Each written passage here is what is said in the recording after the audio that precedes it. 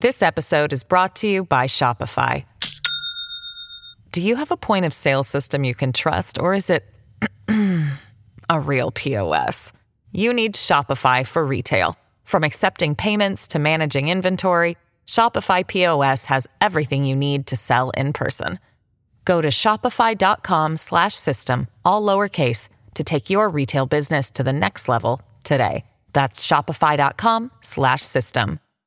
Hello, everybody. This is Marshall Poe. I'm the editor of the New Books Network. NBN listeners like to read books and buy them. So we thought we'd tell you that right now, our friends at Princeton University Press are having a remarkable site-wide sale. You can get 50% off books, including ebooks and audiobooks, with the code 50, F-I-F-T-Y, at checkout until May 31. You can save some real money on Princeton University Press books. I encourage you to go there and check it out.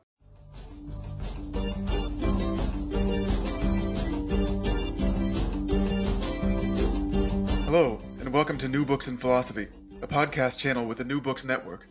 I'm Alexis McLeod, Associate Professor of Philosophy and Asian American Studies at the University of Connecticut, and I'm co-host of this channel, along with Robert Talisse, Carrie Figdor, and Sarah Tyson. I'm joined today by Malcolm Keating, Assistant Professor of Philosophy at Yale NUS College in Singapore. He's here to discuss his new book, Language, Meaning, and Use in Indian Philosophy, an Introduction to Mukulla's Fundamentals of Communicative Function. All right. Well, Malcolm, thanks for joining me today to talk about your book, which I really thought was great, by the way. We'll talk a bit about that down the road. But first, I wanted to start out by asking if you could tell us a bit about how you came to philosophy and Indian philosophy and the topic of this book in particular. Sure. So I came to philosophy in a little bit of a roundabout way. My undergraduate education was a double major in English and Spanish literature. I was sort of interested in philosophical questions around literature, interpretation, things like that. I went on and did a master's in philosophy at the University of Missouri St. Louis. And while they don't have necessarily a program in Indian philosophy or Chinese philosophy there, I took a course, just a single introduction course, where I was introduced to Indian and Chinese thought as I was studying philosophy of language more broadly in the analytic tradition. And I found Indian philosophy interesting in a couple of ways. I found it interesting as a conversation partner with the analytic philosophy and the Western philosophy quotes that I was learning, but I also found it interesting in itself and in how it had sort of some practical, sort of transformative implications for thinking about questions in philosophy of language and philosophy of mind. So I got just a little bit of a taste of it during my master's program and thought that it was something that I wanted to pursue more seriously. So I turned to the study of Sanskrit. I did some Sanskrit, just a little bit as a graduate student at large at the University of Chicago before I went on to do my PhD at the University of Texas at Austin. And it's there where I was studying in particular with Stephen Phillips in the philosophy program there, but also studied a little bit with Larry McCrae, who was on my dissertation committee at Cornell, folks in South Asian studies. Patrick Olivelle was there before he retired, and some others. So it was there that I really started to dig into Sanskrit philosophy in earnest. And as a lot of people, I started out interested in Buddhist philosophy. It's sort of a hot topic for analytically minded folks. But I was really interested in questions about pragmatics and metaphor. And those are not thematized to the same extent as they are in what we might call the Brahminical literature, the literature that is focused on thought developed from the Vedas and Vedic thought.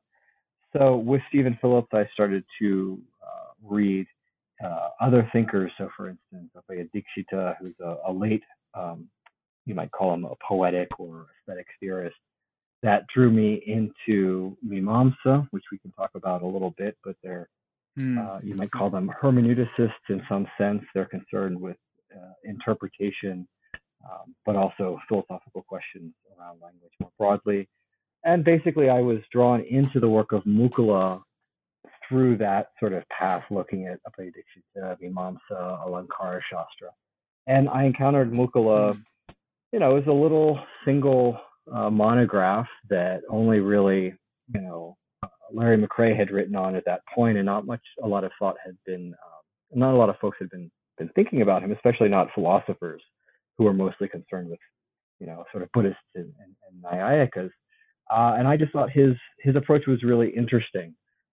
It was, as we can talk about, not necessarily Buddhist, Nyayika, Mimamsa. He was sort of a broad interdisciplinary thinker. So I got grabbed by his work. But like I said, it's a little bit of a circuitous route. But that's how I wound up becoming interested in Mukkala. That's really interesting. So Mukkala, where does he kind of stand in terms of like the traditions that you mentioned in Indian thought? Yeah, so there are a few ways to characterize him. So one, of course, is his time period. His date is in the late 9th or early 10th century in Kashmir, so the north of what's now India, and that the people that are working on that geographical sort of context and their influences from Buddhism, Shaivism, and things like that. So Mukkala was sort of in that mix of people, but he, at least in this one work that we have, which is all we have of him, he doesn't identify himself as, for instance, a Mimamsaka, someone who is focused on Vedic hermeneutics and ritual thought. He doesn't identify himself as a Nyayika, what you might consider a sort of a logician, the term people often use, right, or a Buddhist, or a grammarian, although he does draw from a lot of these sources.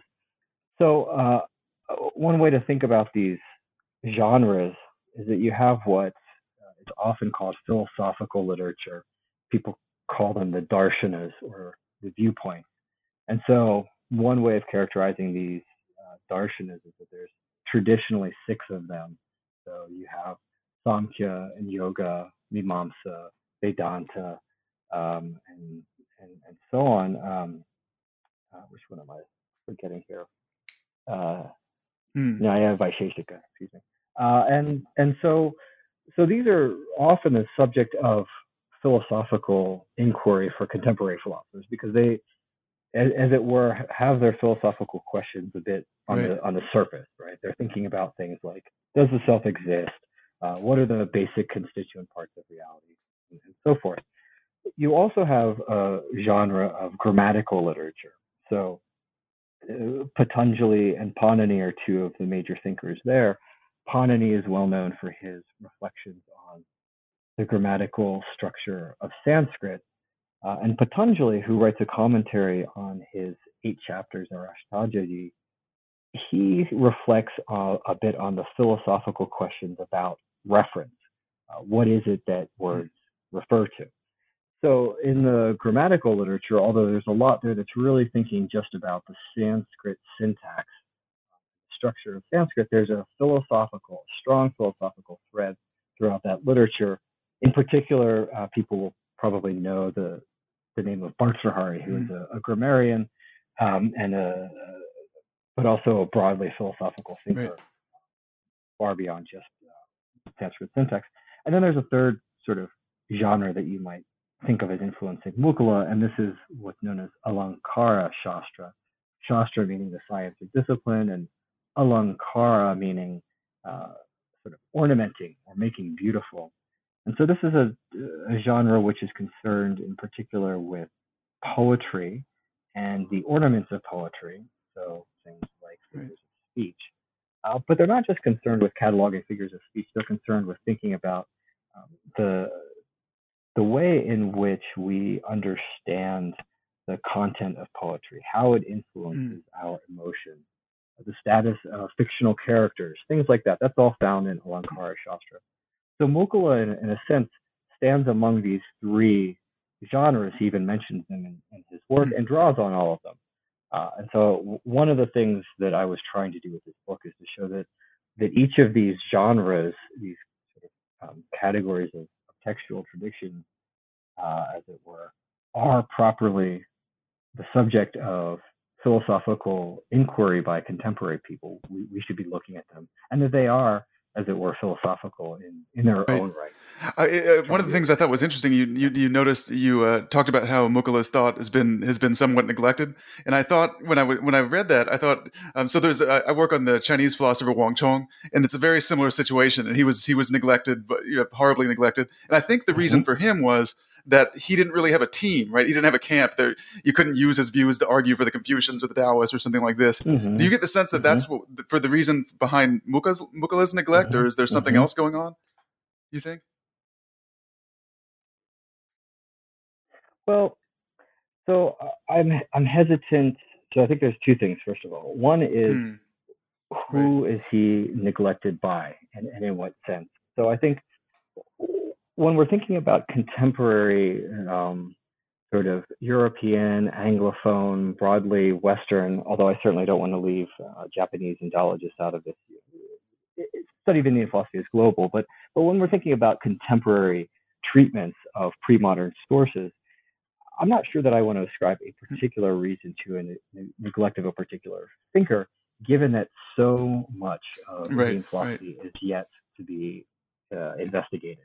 I mean, we don't have translations of seminal figures. So I think for one thing, you could just say, well, look, Mukulla is one of many, many people whose works ought to be studied, but we just don't have enough people working on them. So that's the sort of modern situation. I do think, though, that it is fair to say that when you think about philosophy, and you think maybe philosophy of language, if you have any acquaintance with Indian philosophy, you might think, oh, well, let me go to Nyaya philosophy on theories of reference, or let me go to Buddhist philosophy on apoha or exclusion. It's not the case that most people are going to think about Alankara Shastra because they may not even know that it exists, depending on your training. So I think I think that might be fair. As far as the history of Indian philosophy, pre-modern sources, I think Mukulla's thought wasn't neglected in so much as it was absorbed. So we see Mukulla's thought, in particular, in the work of Mamata, a later Indian thinker in the Alankara tradition, and he draws on him extensively. So I think people just they drew on it and they moved on, and I think also Mukulla's view became a minority position. He, as we'll talk about, argues that Anandavardhana, this great seminal thinker, was wrong to argue that there's a new kind of semantic capacity. He's conservative. He thinks that we were fine where we were. And in Alankara Shastra, broadly speaking, most people went along with the view that third capacity was necessary. So that might be another explanation for why Mukulla's work, which is just one single small text as well, wasn't picked up on in the same degree as maybe. One thing I wanted to mention was your translation was fantastic. I thought it's one of the clearest translations I've seen recently of a Sanskrit work. And one of the things that kind of struck me as I was reading through it was just how kind of difficult some of the Indian texts, especially in philosophy of language, are to access. So even for those of us who have some Sanskrit, kind of the Sanskrit texts are hard, and then looking to a lot of the translations makes it even harder sometimes. Right? So I wonder, like, how did you? Is this a function of the text? Is Mukulla's text a clearer text, or was it your particular translation choices, or how did that process happen?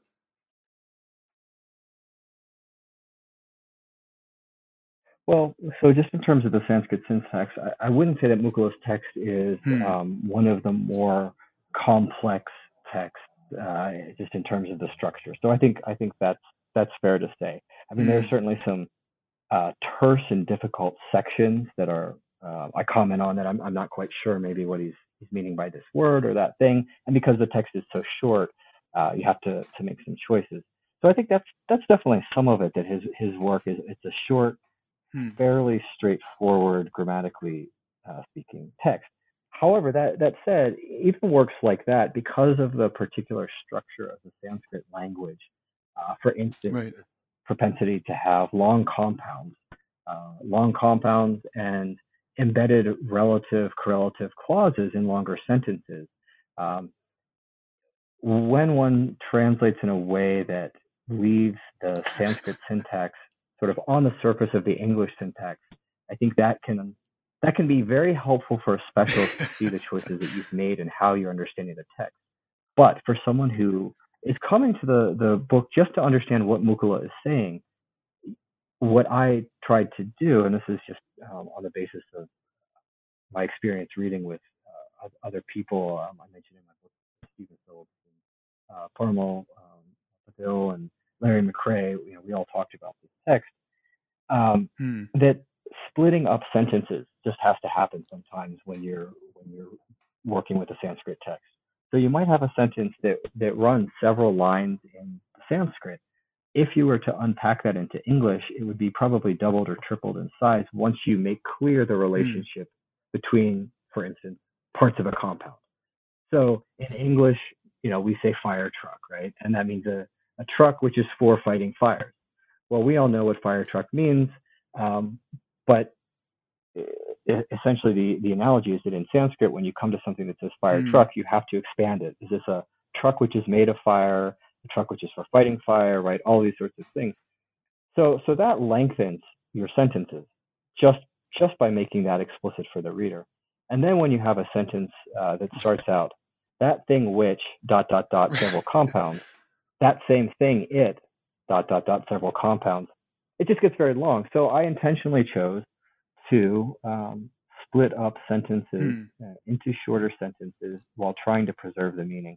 Because what I hope will happen, and we'll see what people think who read the book and who know the Sanskrit, but what I'm trying to do is preserve the meaning of Mukula's text while making it something that a philosopher who doesn't have much, if any, experience with Indian philosophy can pick up and read.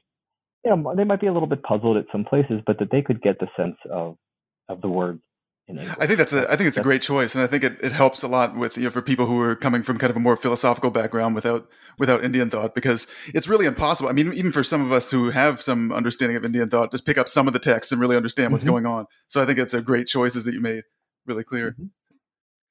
So one thing I wanted to mention is the structure of your book that I found really interesting. How you have the historical introduction, the translation, the transliteration of the Sanskrit, and then extensive commentary on that. And one of the things that reminded me of, as I was reading it, reminded me of the structure of some of the classical Indian texts themselves. It looks like and I was wondering, did you intentionally mirror that, or why did you pick this particular way of introducing Mukula's thought? Yeah, so I think it is fair to say that by reading so much commentarial literature I have been influenced by the commentarial structure. But I actually think that's a good thing, because what the Indian commentators do, and I'll just note here, we don't have a commentary on Mukula's text. So essentially, this is the one. I'm commenting. I'm acting as a commentator on his text. At least that I know of. We don't have any. So what the commentators do is they, Janardhan Ganeri has talked about this sort of commentary as an intervention into the particular context that the commentator is in. So what even classical Indian philosophers are doing is they're picking up what the original or root text is saying. They're explaining it. They're explaining how things hang together in that original context. But then they are bringing it into connection to controversial issues of their day.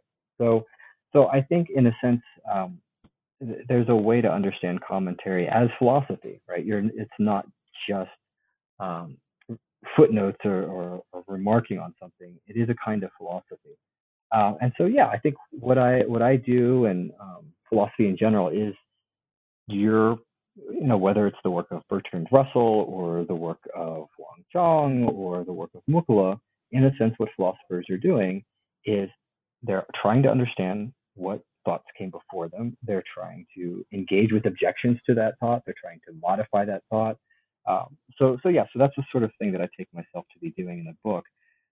But I think really it wasn't intentionally that I'm trying to mirror a particular genre, that I'm trying to be a contemporary commentator on Mukula, so much as what I wanted to do with this book is I wanted to ensure that there are sort of multiple points of entry for Mukula's text. So I do want people who don't understand Indian philosophy at all to be able to pick up this book and come away with it knowing something more about Indian philosophy. And for that to happen, they have to know something about the players. They have to know something about the problem. And so they're going to need to know the conceptual context, the textual context, things like that. For people who are specialists, they're probably just going to skip my introduction, maybe skim it a little bit, and they're going to look at maybe the commentary, how I interpret Mukula. They're going to look at the text. And frankly, they might just look at the transliteration and some of the choices that I've made in terms of splitting up compounds and things like that. So the hope is that this text is something that even if people can read Sanskrit and they could read Mukula's text without my translation, that there's something in there for them. And for people who can't read Sanskrit, there's something in there for them as well. Right. And I think that I like the way that you did the commentary there. I mean, it's kind of an introduction to Indian philosophy in a different way as well, because it introduces to a kind of way of writing commentaries, right? That's not as familiar in the West, which is, I think, great. Yeah.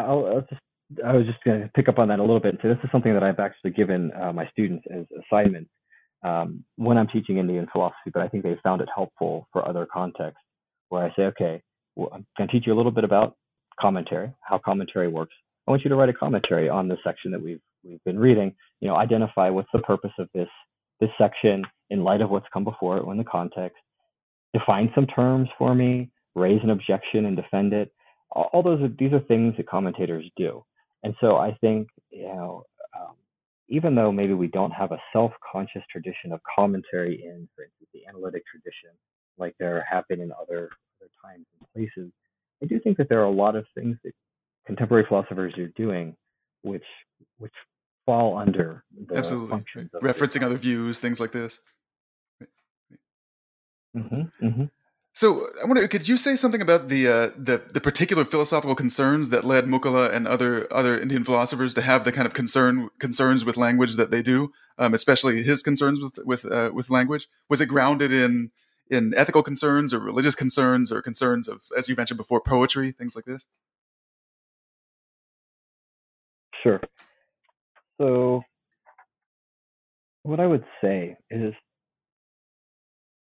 a couple of things. So I would say that for what I was calling Brahminical thinkers before, so people for whom the Vedas are kind of the touchstone of both their cultural activities, their sort of self-identity, their religious practice, things like that. For them, the Vedas and the interpretation of the Vedas, the interpretation of these texts, that's important. That is certainly one motivation for a concern with language that you find in Sanskrit philosophy broadly.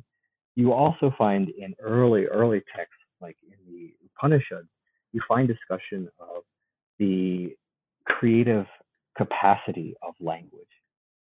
You have the idea of language as something that brings things into existence. So it can be in a particularly religious sense, in the way that a command, a Vedic injunction, brings into existence the desire to perform a ritual. It can be in the context of mantras, sort of repeated sayings, which bring things into existence. It can also just be in the sense of trying to think about testimony. So how it is that you can come to have knowledge on the basis of someone's telling you something, for things that either you haven't seen or you're not in a position to observe. So all of these are reasons that Indian philosophers are concerned with language, and they're concerned with it from a lot of different angles. I'd say for Mukula, while he certainly does talk about the epistemological function of language in the beginning of his text, and he talks about the idea that unless you have some confidence or certainty that your words pick out things in the world and that there's a relationship between the word and the referent, you're not going to be able to go about your activities, right? You're not going to be able to go get the things. I mean, just an ordinary example, someone gives you a grocery list. Unless you have confidence that you have a relationship between the word and the referent, how are you going to go out and get the things on that list? Right? So Mukula is concerned with this epistemic aspect, but really for Mukula, he's not writing just about for instance, testimony or Vedic injunctions or things like this. He is really concerned with this question about poetry as it relates to these other things. So it seems like poetry also causes us to have, if not knowledge, it causes us to have cognitions, right? It causes us to have mental events. So we come to imagine, entertain, have understandings of the figures in the poems. And so there are interesting questions about how language in that context fits with language use in these other contexts. And so one of the things that I see Mukula is doing is saying that language in both these Vedic contexts, in these ordinary contexts, and in these poetic contexts, this is all language, and we should be able to give an account of all of these different uses of language that's more or less unified. So we see him hinting at all of these other concerns, but his concern is really to respond to an argument that was specifically about poetic language. So this distinction that you talk about, that Mukula makes and others about primary and secondary meaning, you talk a little bit about how this looks like, and I found interesting the connection between this and sense and reference. And I know there was a couple of places that in the text where you talked about the dangers of putting bringing too close together kind of conceptions that we have in analytic philosophy and then what was going on in early India. But to what extent were those close, and what was the primary and secondary meaning distinction that they were getting at there? Yeah. So the basic way that I would explain primary meaning versus secondary meaning is that the primary meaning of, we'll talk about primary meaning of words, is that the primary meaning of a word is its referent. So, and we can talk about in a moment what those different references are. There's lots of philosophical discussion about that. But what you need is the same, I would say, so you use a word like cow, or these ordinary examples in these contexts. And there needs to be, from different instances of that word, different contexts of that word, where that word is used, there needs to be something shared that word refers to in order for us to explain how it is that we are able to acquire the sort of capacity to use words. So the idea is that the primary meaning is the referent of a word that is in common among all of its different uses. Now, secondary meaning is also understood in terms of reference. So one of the things about Indian philosophy, broadly speaking, of course, speaking in academic cases and generalizations, but I'll just say as a generalization, most Indian philosophers thought about meaning in terms of reference, at least early on. Buddhists are some important exceptions to this, and things get more complicated later on, but the primary meaning of a word is its reference. Directly, I say cow, you get the reference. For many thinkers, it's the universal of cow, or some it's the particular cow, etc. But under certain conditions, you can have indirect reference. So if I say cow in the context of a metaphor, on the basis of the primary referent, you come to have understanding of the next thing, the indirect reference.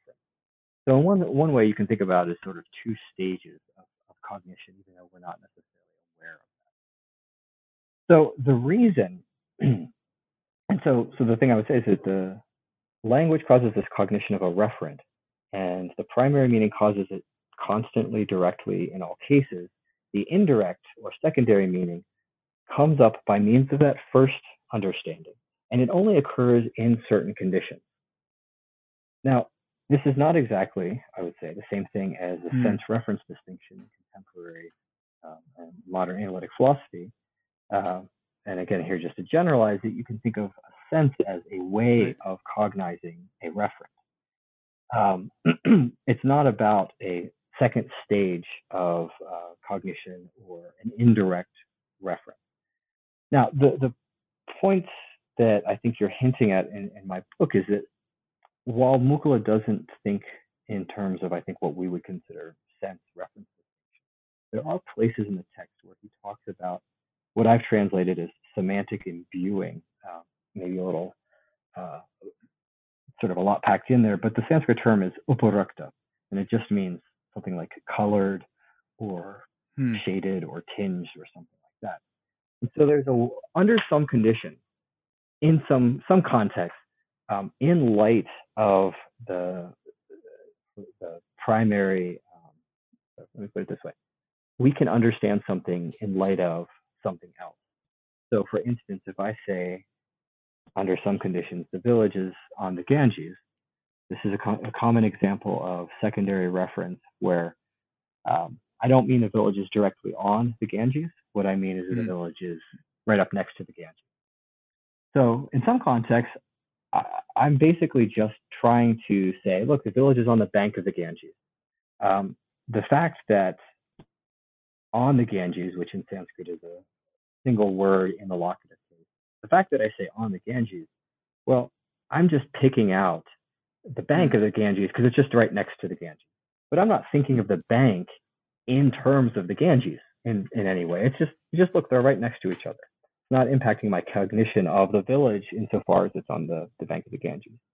But what Mukula says is, in some cases, the Ganges, which is the primary referent of on the Ganges, that comes to influence the way that we understand the village.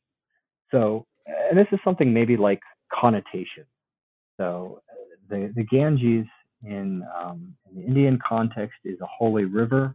And so if you say the village is on the Ganges, under the right kinds of, in the right situation, and we can talk about what the situations are, you would understand the village as basically being a very, maybe a holy village because it's right next to the Ganges.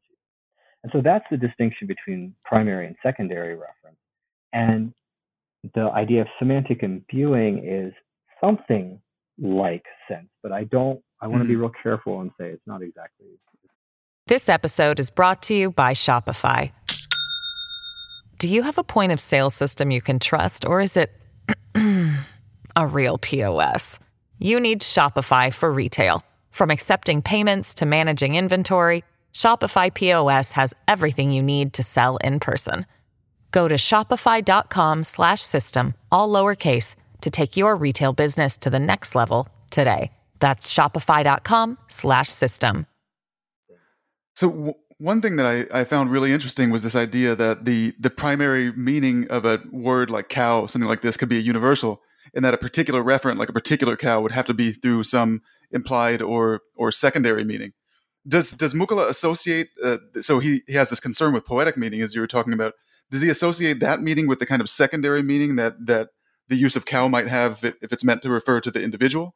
And why does he make this move of taking words like cow to primarily indicate universals rather than particulars? Yeah. So again, this is one of the controversies that Mukula touches upon in his text, but he doesn't spend a lot of time developing, but it is a discussion that, for instance, if you look in the Nyaya Sutras, the Mimamsa Sutras, or more specifically the Shlokavartika commentaries on those texts, you'll see a lot of discussion about this. It's also in the work of the thinker that I mentioned earlier, Patanjali, right. Grammarian. So there is this discussion about what is it that is the primary reference of a word. And what Mukula says, and here he is drawing on Patanjali, for instance, as well as some engaging with Mimamsa or hermeneuticis. What Mukula says is there are different kinds of words. Right? There's nouns, there's action words or verbs, in other words. There's words that are adjectives, and there's names. So we can characterize the syntax of our language, right? Characterize it in different ways. What he says is that these different kinds of words have different reference. So for him, he says that nouns, their primary reference is the universal, whereas action words, their primary referent is something which is to be done, something that is yet to be done, and so forth. And so properties refer to adjectives refer to properties which already exist, and names refer to, names sort of refer to things as they're contingently denoted. They're not picking out a feature of the person, right? So I'm Malcolm, but that doesn't refer to any sort of essential thing about me. It's just a contingent Right. fact. So it's like you're Malcolm. So what Mukula does is he says there's these 4 categories of words, and they have 4 different primary references. And this is really following Patanjali here. But the idea that nouns refer to universals, I think there's a few ways to motivate this idea, and I think one of the ways to do this is that if you're talking about something like cow, you are talking about primarily something's being a cow.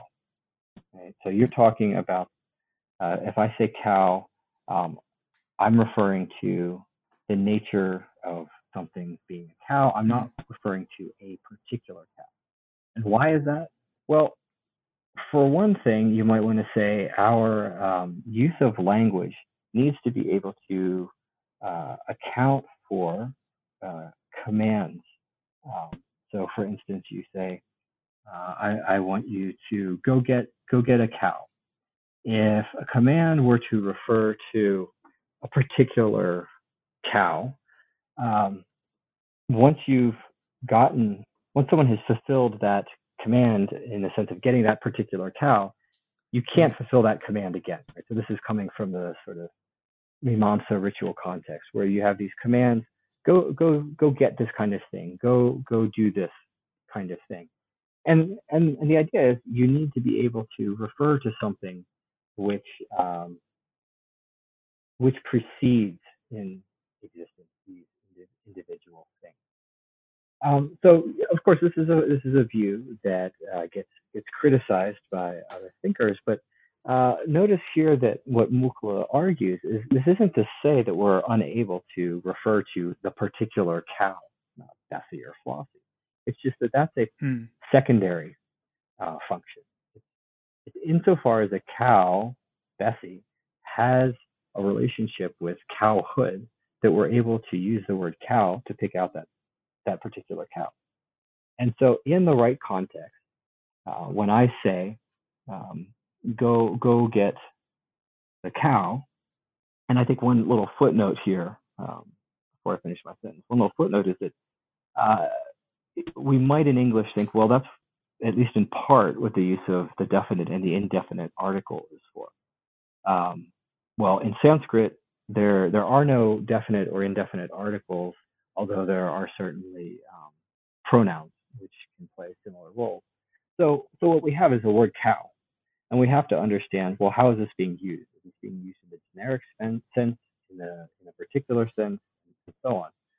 So it's a matter of the context of the sentence that helps us, not just helps us, that determines what the referent of that word is. So when Mukula says there's a relationship between the primary and secondary meaning, when there is an obstacle to understanding the primary meaning,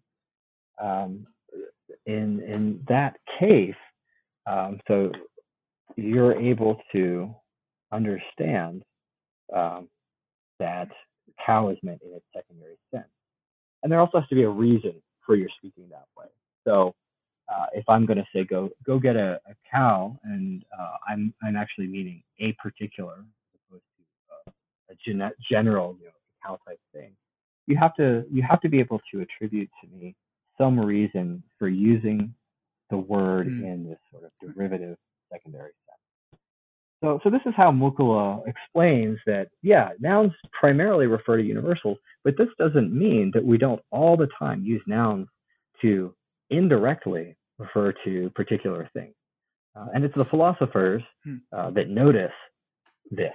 ordinary people don't reflect on this. We don't notice these things, but it's the philosophers that are able to tell us, well, actually, this is a secondary capacity. One thing that I thought was interesting, you talked about relatively early on in the book, that you've got this kind of third mode of signification or meaning, right? So you've got the primary and the secondary, and then there's something suggestion, which Mukkula rejects. Could you explain this controversy about suggestion and why Mukkula rejects this category?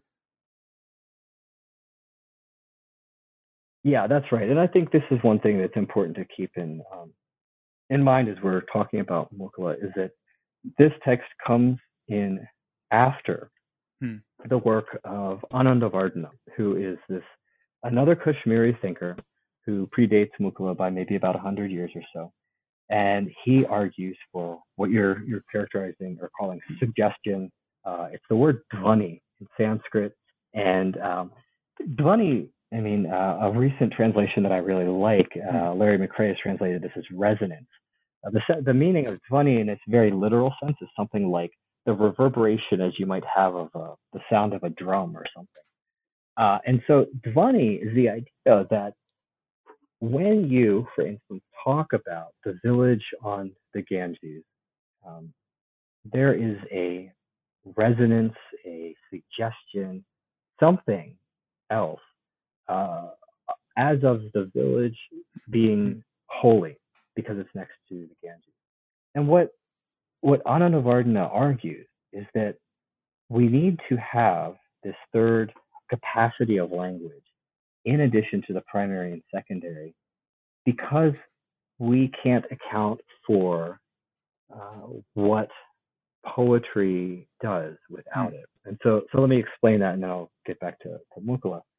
So the idea is that, as I mentioned, there are these three requirements that aren't new to Mukkula, but these are fairly standard requirements, that when you have an incongruity of the primary meaning, when there is some kind of relationship between the primary and secondary meaning, and some kind of motive to understand the secondary meaning, then we have the secondary meaning.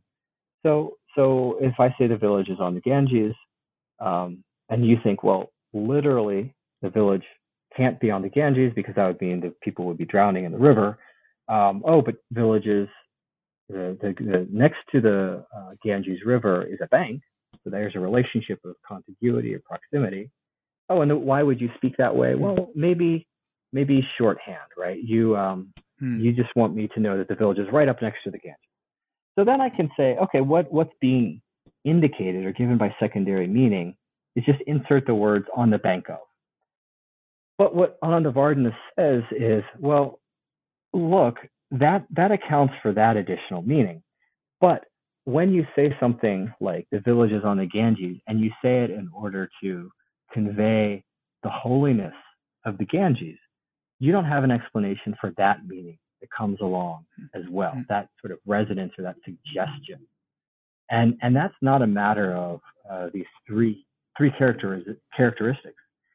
And so he has a whole very long text. So like I said, Mukkula's text is rather short. Anandavardhana has a quite long text, the Dvanyaloka, where he discusses this.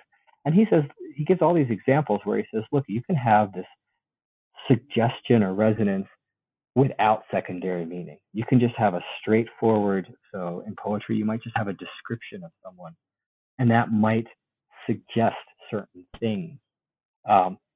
You can have this sort of resonance in addition to a particular figure of speech in a poem. So if we think about Shakespeare, for instance, use a Western sort of English example, Shakespeare has this long, all the world's a stage, we are merely players, and so on. You could analyze the individual figures of speech, the individual metaphors in that soliloquy. But what Anandavardhana would say is there's a further suggestion of a larger metaphor that is not reducible to just those parts. So, and the most important thing I would say for Anandavardhana is that he has this sense that what poetry does is it causes people to have an experience of what's known as rasa means something like, literally, it's something like flavor or sap of like the juice of like a plant or something. But it just means a highly aestheticized kind of emotional experience. So if you, I don't know, to use another Shakespearean example, you watch Romeo and Juliet, you don't have an experience of love, right? You're not in love with Romeo or Juliet or any of the players, but you have a sort of aestheticized experience of love. And what Anandavardhana says is that rasa, that is a kind of meaning, and that is a kind of meaning that can't be accounted for in terms of just the primary meaning. I mean, if I say, I wrote a poem and I say, this poem is about love, that's not going to cause you to have that experience. And just the particular metaphors, those don't have as their content this aesthetic experience. So this is what Anandavardhana argues. And Mukkula is arguing against that. He says, we can, if we broaden our notion of these three criteria, we can account for even rasa dvani, that is the suggestion or the resonance of this aesthetic experience in terms of secondary. That's interesting. I wonder, do you think that that Mukkula's solution there is kind of fits better with a kind of contemporary context and philosophy of language than, because it seems like people might be more willing to take something like that on. Yeah, so it's funny. So Anandavardhana he's quite fun in some places. So he takes up some potential objections. He lives before Mukkula, so he's not thinking of Mukkula per se, but he has this long section where he discusses whether rasa dvani or dvani in general, resonant suggestion in general, can be known by inference. And so he's of course thinking here of the anumana, which is a very specific, maybe subtype of what we would consider as inference. But anyway, he gives some reasons to think that inference is not going to get us this thing. And at a couple of points, he just says, you logicians, you're not in any kind of position to understand poetry. So I just think, if he met an analytic philosopher today, he might just be like, what are you doing? You're dissecting this thing. You're giving these sorts of analysis, but you're missing the suggested sort of resonant meaning. And that's not a matter of logic, right? Now it's not in Mukkula, but in Jayantabhatta, who's a Nyayaka or a sort of a logician, he has a little section where I think he's taking a swipe at Anandavardhana, and he basically says people who don't know anything about language say this. People who take themselves to know stuff say this. So there seems to be a little bit of a tension here between the sort of epistemologically, logically inclined thinkers and people who are engaging in particular with poetry.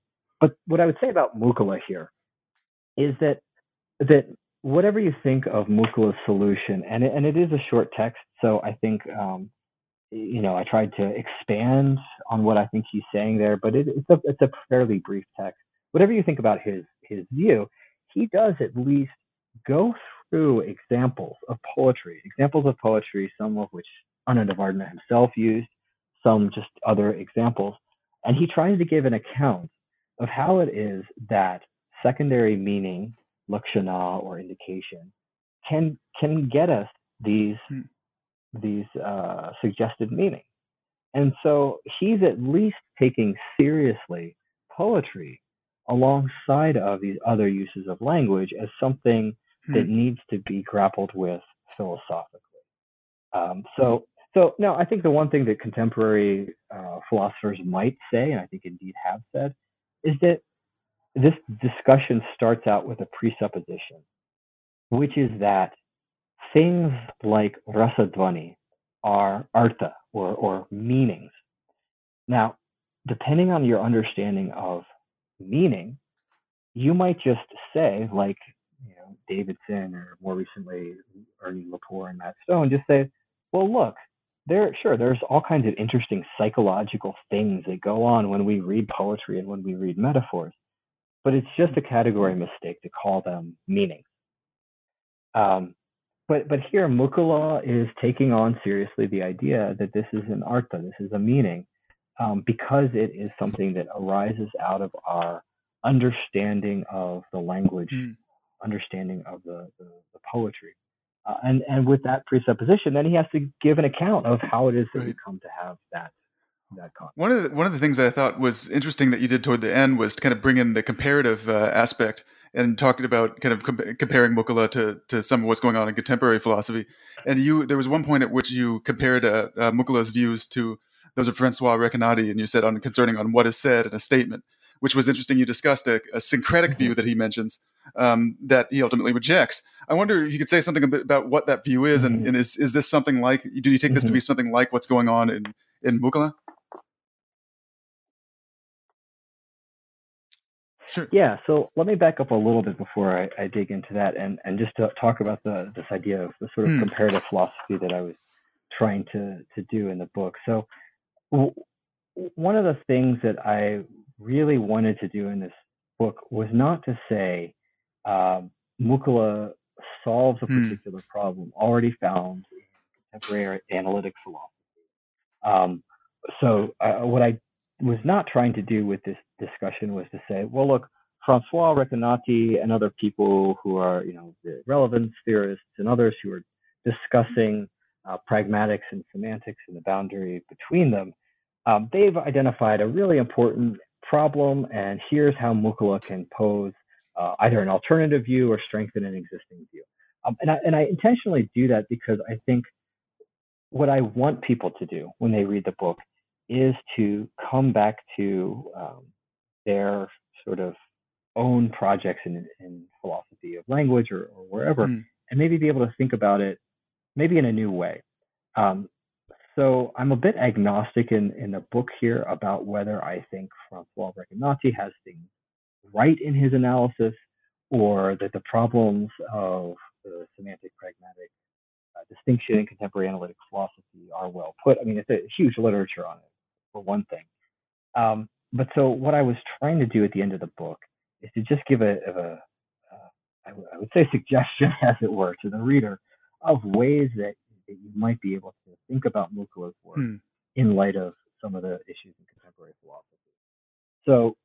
So that said, one of the things that I found that was interesting is that Mukkula has this little discussion, again, brief, sort of schematic, of how it is that we get from the primary meaning of words all the way up through what is fully expressed in the context of an utterance. So you can talk about the reference of words. You can talk about what the word indicates or conveys indirectly in a secondary manner. You can talk about how words together in combination in a sentence express something.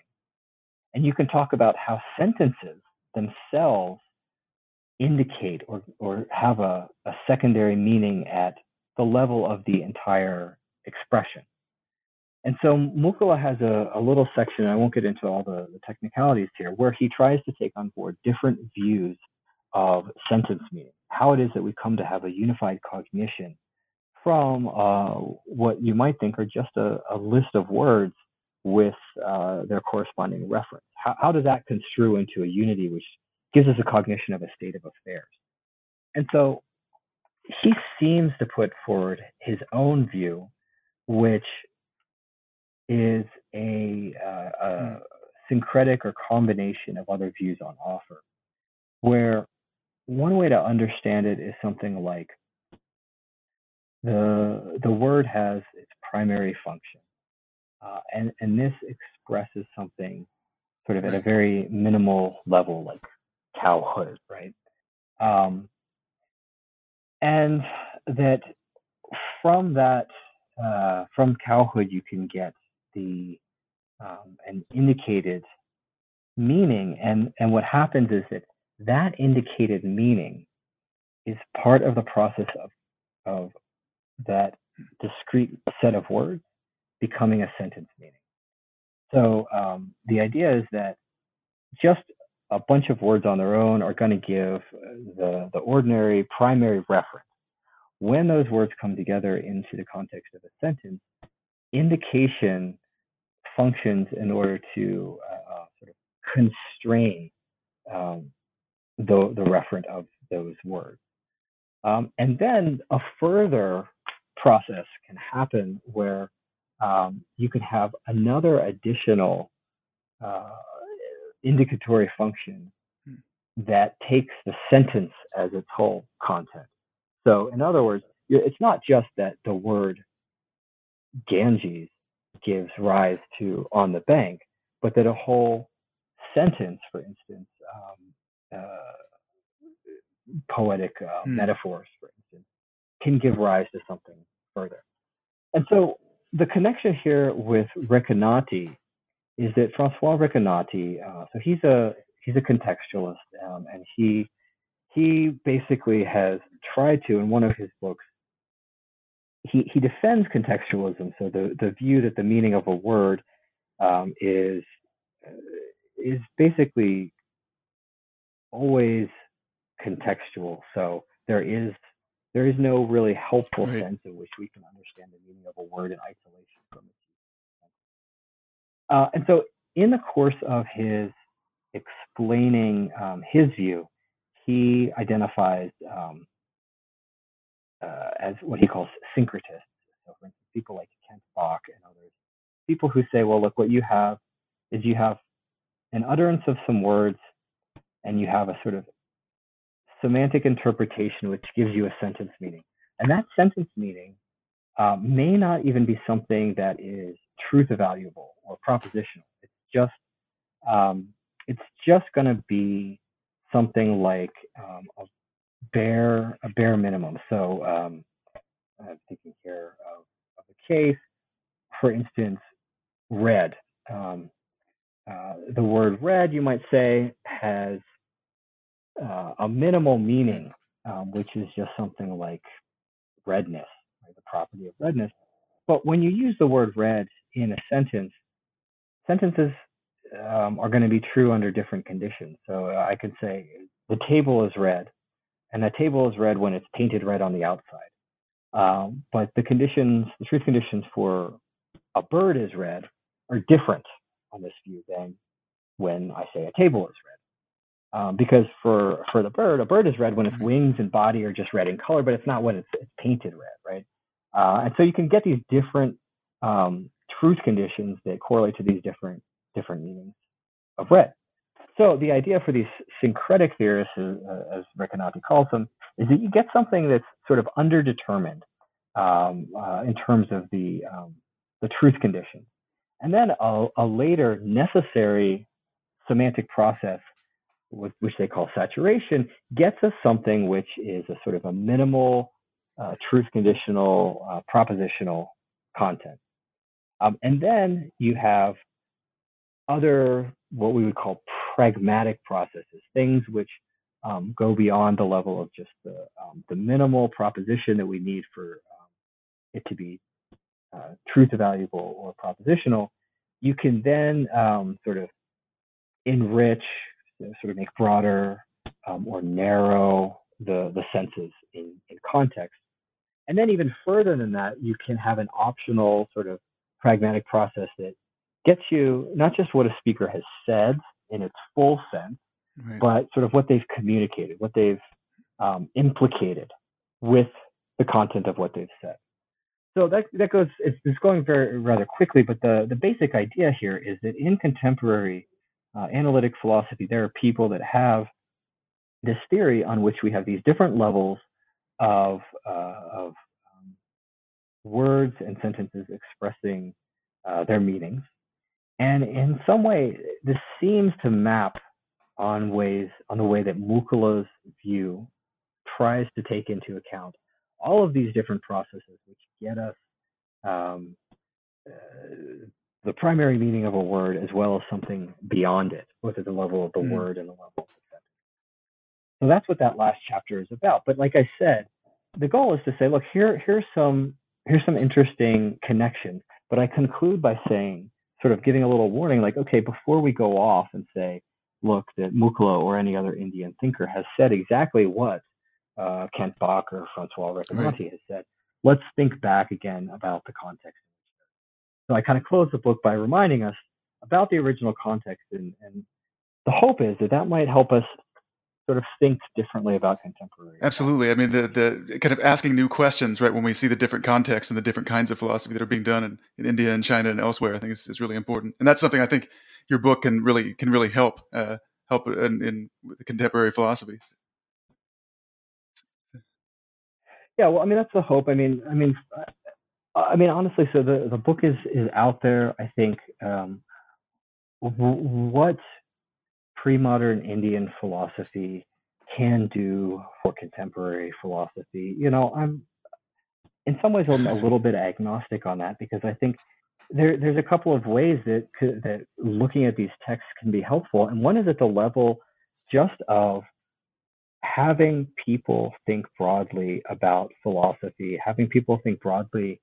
I mean, just in the context of philosophy of language, thinking about different languages, thinking about different sort of linguistic datum, as it were, different poems, bits of speech, and how other people have thought about it. So I think there's a lot of different ways in which this pre-modern philosophy, whether Indian or other, can be helpful for things that we're concerned with right now. Not the least to push back sometimes on our fixation on a particular our question. Maybe we look back and we say, well, why are they so caught up on this? Why are they so concerned with this question? And sometimes, I think, well, let's try and flip that a little bit. Why is it that we're so concerned about looking at things in this particular way? So that's really the hope. Great. So what's next on the horizon for you? What projects are you working on now? Sure. So I have one thing sort of in the pipeline, as it were. So I have an edited volume on orthopathy, which we didn't get a chance to mention, but this was another piece of Mukula's thinking, that he, I think, identifies a particular epistemic instrument, or the pramana. So perception and inference are paradigmatically two of them. This one's called orthopathy, and he, I think, it's implicit, but it's pretty much there in his text. He thinks this is responsible for how it is that we come to know these indicated or secondary meanings. So as I was thinking about this idea of orthopathy, which I haven't found a really nice translation for it, but some people use presumption, some people use postulation. It's the idea that there's something that you need to postulate or posit in order to account for some obstacle or some obstruction. So, if you think back to the idea of secondary meaning, one of those three criteria for secondary meaning or indicated meaning to function is that there's an obstacle. And so the idea is that when there's an obstacle, the thing which we use to resolve that obstacle is the secondary meaning. And orthopathy broadly is a means of knowing, which allows us to know things on the basis of these different kinds of obstacles. So by looking at Mukula on orthopathy, I got really interested just in orthopathy in general.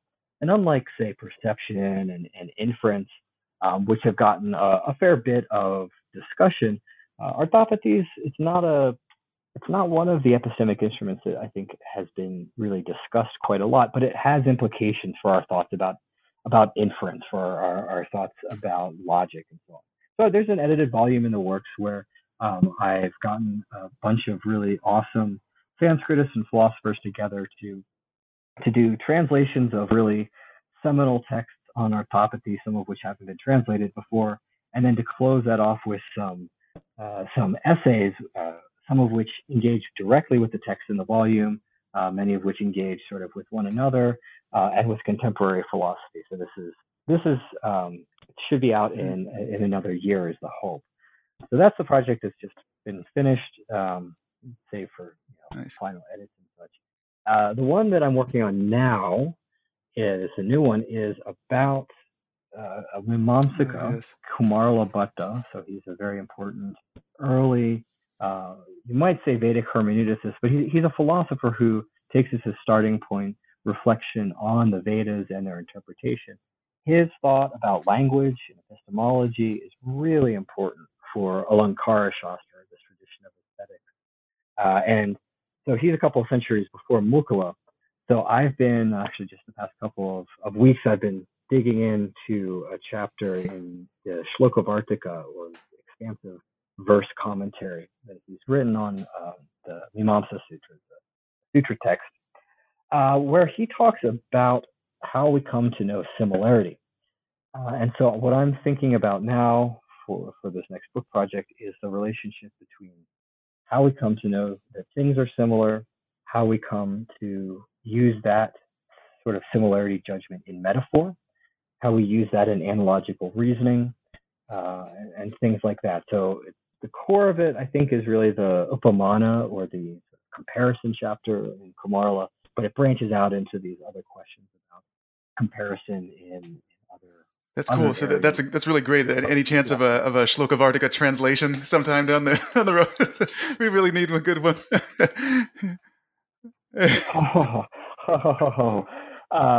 We do. So I've been reading the Upamana chapter with John Tabor. Actually, that's what I've been doing, working on my translation. And it is possible that I'll have a translation, maybe in an appendix to the book or something like that. But I think we do. We need more translations of all of these texts. And, I think the thing about these translations is that none of them are going to be the final word on any of these thinkers. So we have Jha's translations, which, they're really important translations, even if they have, maybe he's got some mistakes in it, but it's essentially Jha is we've got his kind of commentary, in a sense, on Kumarila, because we understand how he's interpreted Kumarila.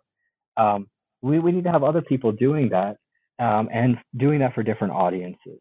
So I have my translation of Mukula. Johannes Bronkhorst has another sort of section of Mukula in a Shabda reader just out. I'm hoping other people will start picking up other Alankara thinkers who will get pieces of Kumarila.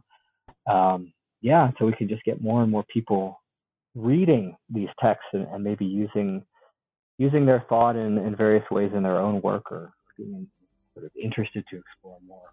Definitely. Well, I want to thank you, Malcolm, again for joining me to talk about your book. It's a great book. Everybody check it out. Language, Meaning, and Use in Indian Philosophy. Fantastic book. Thanks again, Malcolm. Thanks. Talk to you later. Great. Thanks a lot. I appreciate your time, Alex.